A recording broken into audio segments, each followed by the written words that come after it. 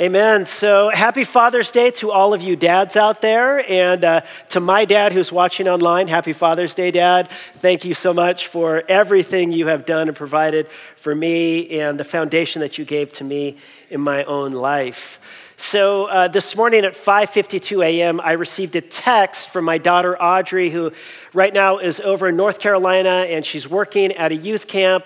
And I was delighted to receive this text, and she was expressing these really sweet things to me about being her dad and this, that, and the other thing. And I was so warmed.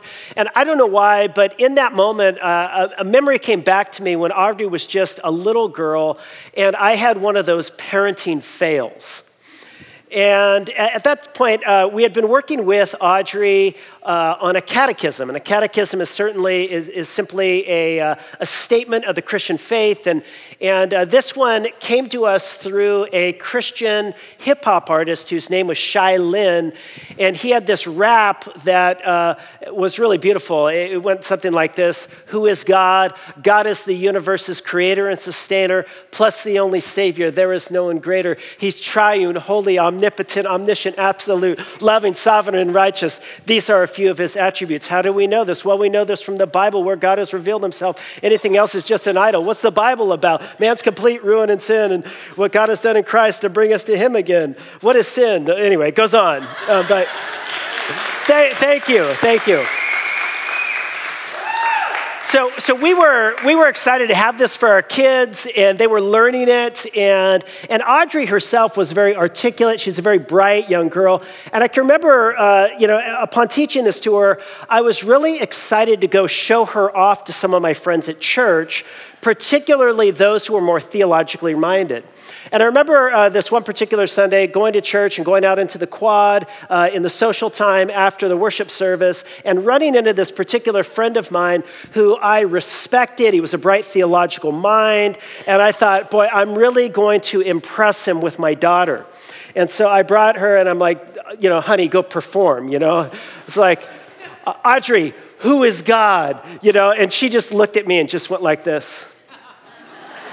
And I said, Audrey, come on, who is God? Come on, who is God? And speak, child, And she just looked at me stubbornly, and my daughter is an Enneagram 8, and the quickest way to get her to to not do what you want her to do is to keep insisting that you do it. And I kept insisting, and the more embarrassed I got, the more angry I got. Have you been there? And it just fell apart. And so rather than my friend thinking I was some great impressive parent, he thought, this guy can't even get his daughter to obey him. What's wrong with him? But I knew my daughter at that point at 6 or 7 years old. She could see through what was happening. She's a smart girl.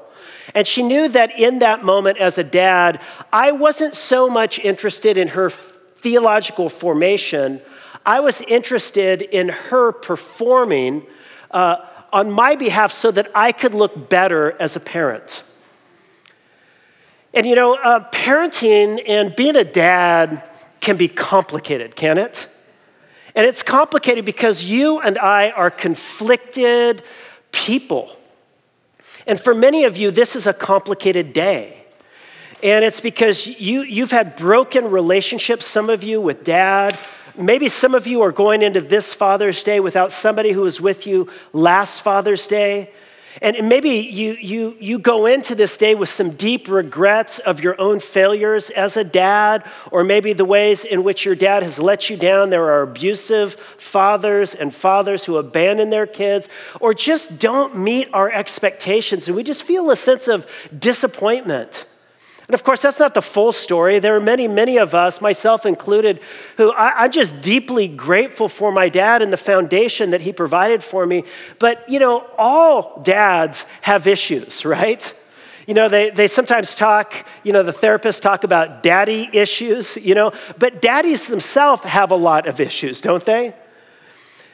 What I want to talk to you about today, though, is the reality and the truth that God is the ultimate father who has no issues. That the God we serve is a God who actually provides a an infinitely beautiful and stable foundation. His love, his fatherly care is something that even if we didn't have a good dad, he provides us something that we can build our own lives on. Now, I realize in even saying that, for some of you, if you've been around the church for a while and maybe you're a little bit cynical like I am, there are almost never any more cynical people in church than pastors. But you just think, oh, this is so predictable. Here we're talking about the fatherly love of God on Father's Day, and it sounds so cliche, doesn't it? But I want you to see that this truth is anything but cliche, that actually this is among the most profound and important truths you will ever encounter. J.I. Packer, in his classic work, Knowing God, put it like this. He said, you can sum up the whole of the New Testament religion if you describe it as the knowledge of God as one's Holy Father. If you want to judge how well a person understands Christianity, find out how much they make of the thought of God, of being God's child, and of having God as their Father. If this is not the thought that prompts and controls their worship and prayers and their whole outlook on life, it means they do not understand Christianity very well at all. He goes on and he says this, for everything that Christ taught, everything that makes the New Testament new and better than the Old, everything that is distinctly Christian as opposed to merely Jewish is summed up in the knowledge of the fatherhood of God. Father is the Christian name for God, and our understanding of Christianity cannot be better than our grasp of our adoption. But that raises a question. What does it mean to have God as our Father? And what does it mean to be a child of God? And to help us explore that question, which is not, the answer to that question is not a given. Because I know what it means to be a child, and I know what it means to have lots of children. I have 4 of them. And I know the anatomy and the physiology required in order to bring a child into the world, and you do too. And so we know at a human level what it means to be a father. And of course, in American culture, we have our own notions of what parenting involves and what a good parent is. But what does the Bible mean when it says that we are children of God? What does the Bible mean when it talks about God as our Father? And it's those questions that I want us to explore today by looking together at John chapter 3, verses 1 to 3. And I want to set this passage in its context. It begins back earlier in chapter 2, verse 28, like this. It says, and now little children, abide in him so that when he appears, we may have confidence and not shrink from him in shame at his coming. So John here is transitioning from the previous section to the next one with this word abide. Now, we're going to go back to the previous section. It's a section about apostasy, about those who depart from the faith. And I was going to preach that today, but I thought it might be better if I just skip over that one, come back to it later, because Father's Day, it sounded more appropriate to talk about the fatherly love of God than apostasy. Amen? But apostasy is about departing from the faith. So he says, you don't do that. Stay grounded in Jesus and abide and remain in him. And then he says this, he transitions to the next section, and he says, if you know that he is righteous, you may be sure that everyone who practices righteousness has been born of him. And so John now is going to move into this section where he talks about one of the core marks of a child of God is that if their father is righteous, they too will be righteous. And so in verse 28, he talks about practicing righteousness. He raises the issue again in chapter 3, verse 7. He talks about practicing righteousness. Chapter 3, verse 10, practicing righteousness. But then right in the middle, in between, sandwiched in between this talk about practice of righteousness, John sort of has this explosion of praise about the fatherly love of God, which is just interesting because look at how this verse ends. He says, if you know that he is righteous, you may be sure that everyone who practices righteousness has been born of him. And after mentioning being born of God, it's like it triggers John into this explosion of praise. And look what he says next. He says, behold or see what kind of love the Father has given to us that we should be called children of God. When it says there, see what kind of love, in the original Greek, it's a phrase used to describe something that's utterly foreign. He says, behold how strange and wholly other and foreign the love of God for us human creatures is.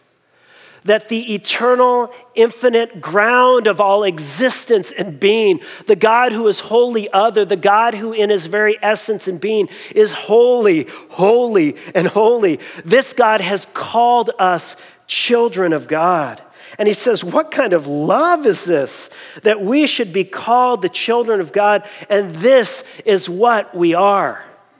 And see, so he explodes in this praise about the reality that we are being children, that we have been called children of God, that we have been given a new title, a new vocation, a new identity.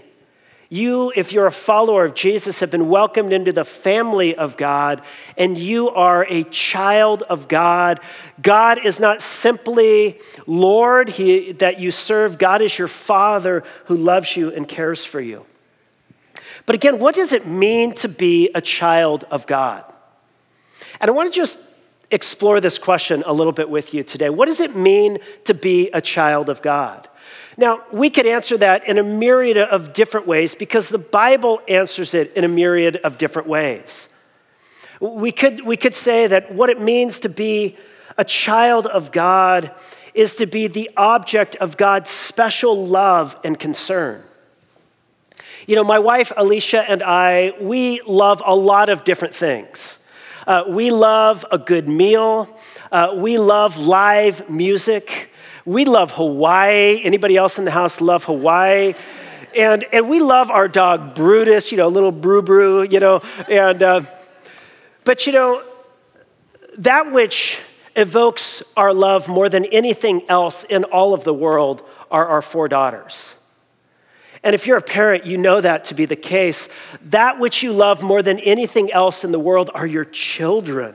Your children are the primal objects of your love and concern. And what does it mean to be a child of God? Well, we could say it means to be the object of God's special love and concern. And Jesus frequently invites us to consider God this way. He speaks about God as our heavenly Father. And if an earthly father will provide good gifts to his children, how much more will your Father in heaven give good gifts to those who ask of him? And so what does it mean to be a child of God? It means to be the object of God's special love and concern. So we could talk about that, but we're not going to focus on that. We could say that what it means to be a child of God is to be a recipient of God's restorative work of grace. There is a sense in which all humans are the children of God because all humans are the creation of God. God brought all of us into being.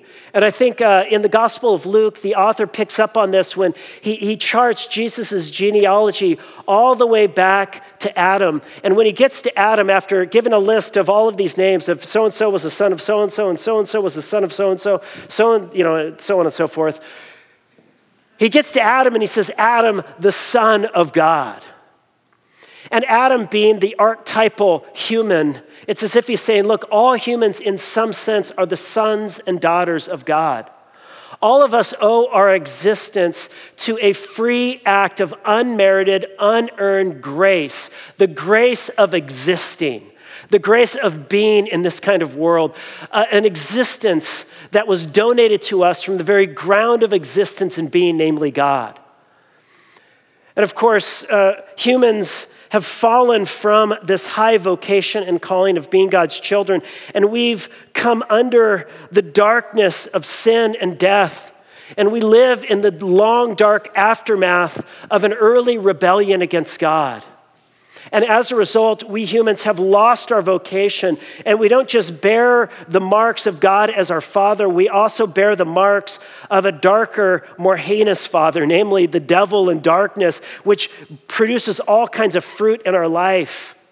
so that the human race, rather than living as children of God, instead so often reflect the violence and the hatred and the abuse and the oppression of the evil one, namely the devil.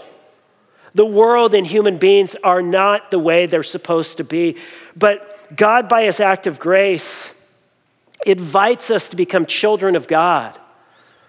And what that means is he lifts us and he restores us to this place of being God's children who are called to bear God's glory in this world. And so we could say that what it means to be a child of God is to be a recipient of his restorative grace, but we're not going to focus on that one. We could say that what it means to be a child of God is to have a new identity. You know, we live in the modern world where it's almost like part of what it means to be a human existing in modern America today is we carry the burden of needing to achieve and to be a success and to make something of our life. You know, for ages and generations, most people didn't have to create their identity. They received it from their family, from their tribe, from their religion. But in America, the unique burden we bear is we have to produce, and we have to create, and we got to self-present, and we've got to look impressive. That's why I use my daughter to make myself look impressive, is because, I've got to show how unique and special and how much better I am than every other parent out there or than every other person out there.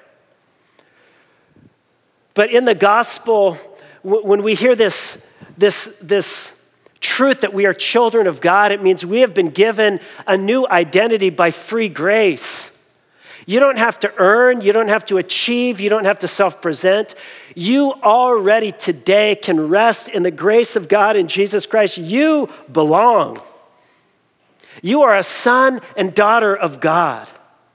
And so you have a new identity. So what does it mean to be a child of God? Well, it means to have a new identity, but we're not going to focus on that one either.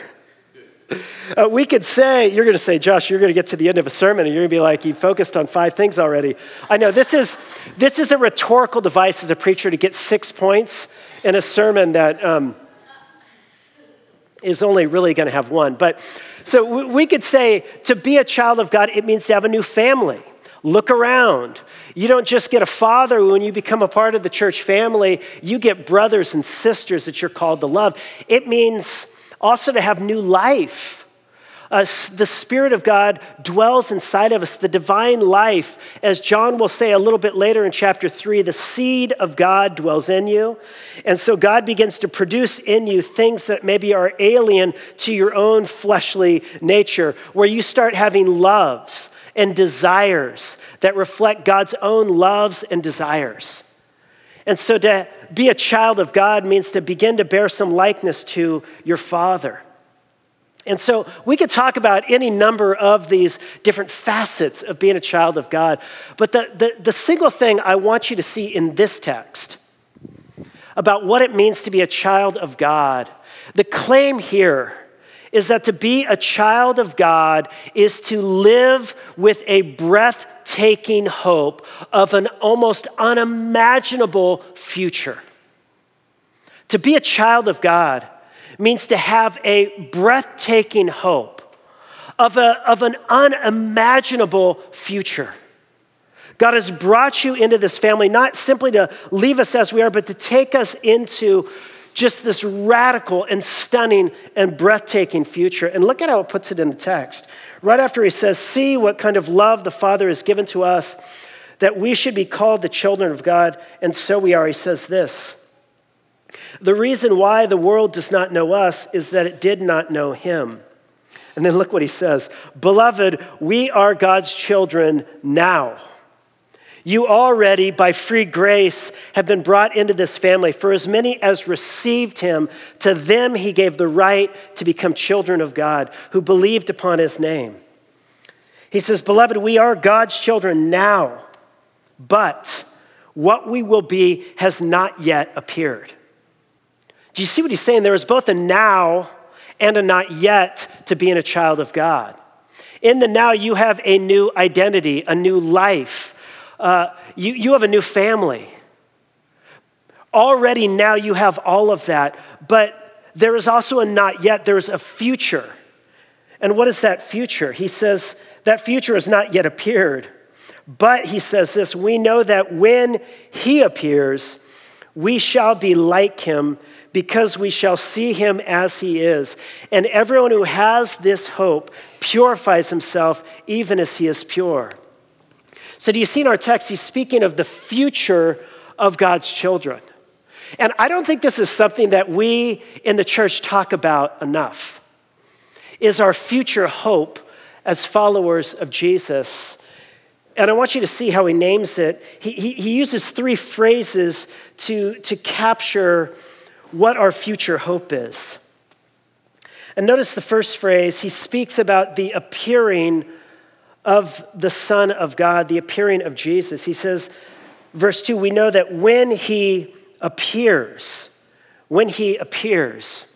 another translation says, when he is manifest.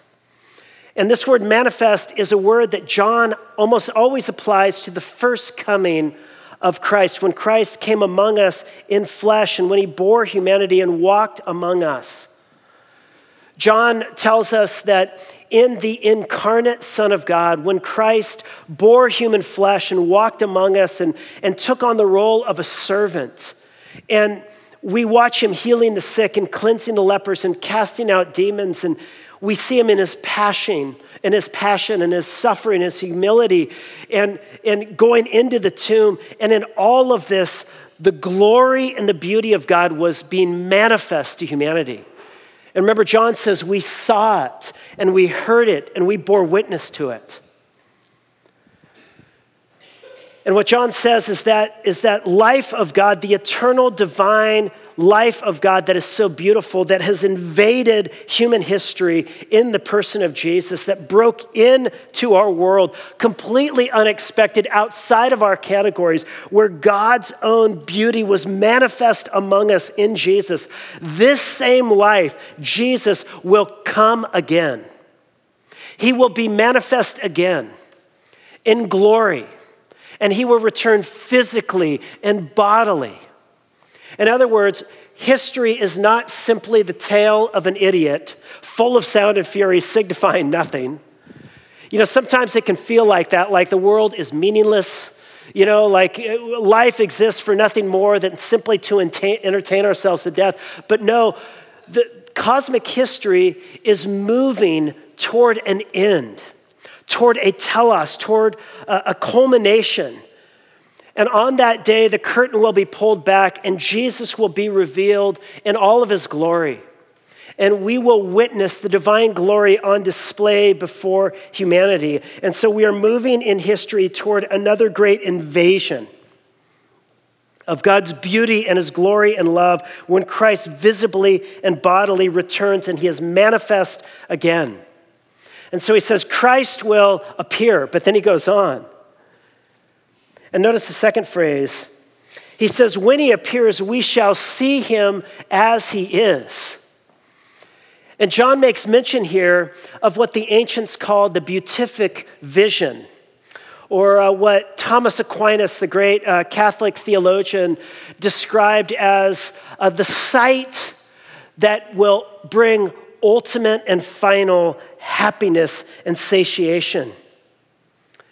It is the human being's final end in which we finally attain perfect happiness and satisfaction when all one's desires are satisfied in God's presence to the degree that it cannot be added to and it cannot be lost. This is the sight that brings infinite joy. And what is the sight that will bring humans infinite joy? He says it is the sight of the manifestation of the beauty and the glory of God in Jesus Christ. That infinite goodness and infinite love and infinite light and infinite power embodied in flesh in Jesus manifest to all humanity. And this beauty on full display, and he says, we will see him. We will see him in his beauty. Or as Jesus said, blessed are the pure in heart, for they shall see God. we ultimately will behold his glory and beauty. That infinite beauty that is the ground and source of all beauty, the infinite love from which all of the love that we have experienced in this life is only the faintest echo. That infinite goodness, that all of the best works of goodness and love in this world are simply just a glimmer we will see in full display before us. He says, we shall see him. And then he says this, and when we see him, we shall be like him. He says, when you see the glory of the Son of God, you will be transformed into the likeness of God. This is the sight that will transform us. You know, the things we behold, the things you look at, the things that you put in front of you, they impact you, don't they? And have you ever seen somebody and they behold a terrible sight, maybe a car crash that's horrific on the side of the road, and you look at their face and something of the terror on the side of the road is reflected in the terror of their expression? Or maybe if you've watched, as I watched, my wife push 4 children into the world unmedicated through excruciating pain. You know, mirrored on my own face when my wife is going through her contractions is my own pain of watching her. You tend to reflect what you behold. There's a sense in which our own humanity is something of a mirror to what we are looking at. My daughters went I actually got tickets for my daughters to take my father-in-law to go see the musical recording artist Bruce Cockburn a couple weeks ago. Bruce Cockburn is one of the great songwriters of the last 50 years, and he's just this brilliant writer and musician. My father-in-law loves him. It's one of his favorite musical artists, and I was going to take him, but we had to go to a staff retreat. So the staff kept me from it. And so I told my daughters, I'm like, hey, why don't you guys take Grandpa to a concert? So they took him down there, and it was a small venue down in Orange County, and they were just a few rows from the front. And at one point in the concert, my daughters texted me a little video, and it was just the face of my father-in-law as he was listening to Bruce Cockburn sing this beautiful song called Pacing the Cage, which is his favorite of all the Bruce Cockburn songs. And his eyes are closed, and he has this look of bliss and beauty on his face. And it's like the beauty on the stage was being reflected. It was being mirrored in my father-in-law. What will happen to your humanity when you behold the beauty, the infinite beauty of God in all of his glory? John says, when you behold that glory and all of that infinite goodness and infinite beauty and infinite love, you yourself will be transformed. He says, when we see him, we will be like him. You know, C.S. Lewis, in his famous sermon called The Weight of Glory, explores kind of this idea of what will happen in the end. And he says, isn't it enough that we would be with Jesus? And isn't it enough that we would see Jesus? Why is there this talk of something more happening? And C.S. Lewis writes this. He says, what more, you may ask, do we want? But we want so much more. Something the books on aesthetics take little notice of, but the poets and the mythologies know all about it. We do not merely want to see beauty, though God knows even that is bounty enough. We want something else which can hardly be put into words, to be united with the beauty we see, to pass into it, to receive it into ourselves, to bathe in it, and to become part of it. And John says we will see him and we will enter something into that beauty ourselves and we will be transformed. You know, do you realize what you are in for? You know, do we realize the greatness that we have been called towards? what God has in mind for us. There's that bumper sticker that says Christians aren't perfect, they're just forgiven, As if the sole purpose of Christ's coming was to take sinful people and to make sure that they are not condemned and that they're forgiven. Jesus says in him there is no condemnation and you are forgiven.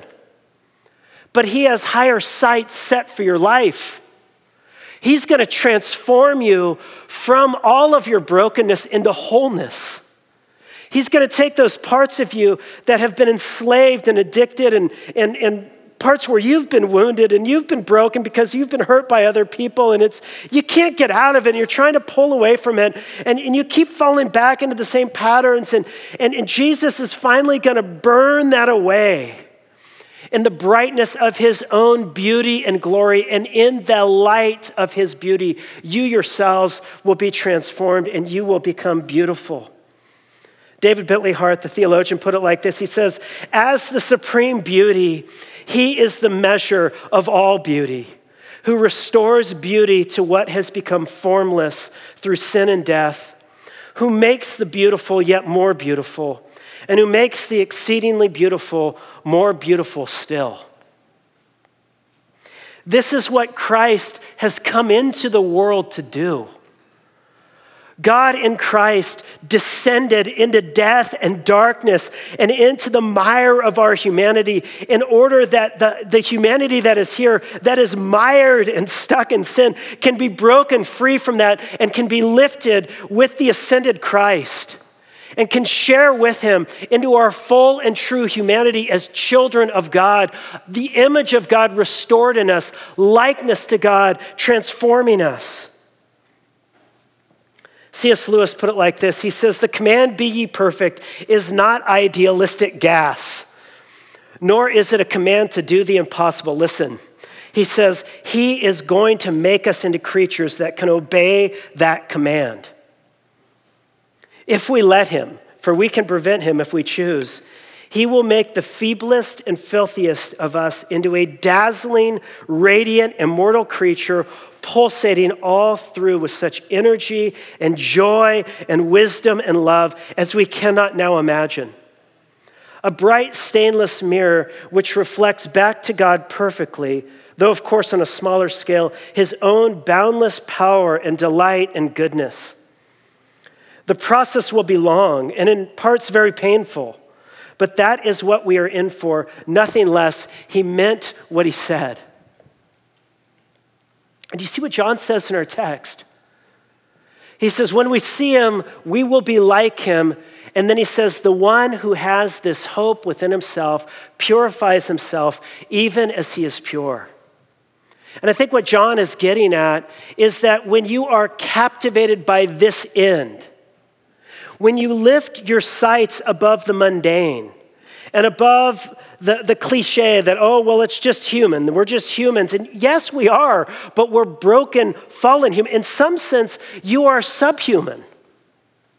We are less than what God intended us to be. He intends us to pulsate all through with joy, inexpressible and full of glory, and love for neighbor and for God that goes way, way, way beyond, mere human, that is with all of our heart, soul, mind, and strength. This is what he intends us to know and experience.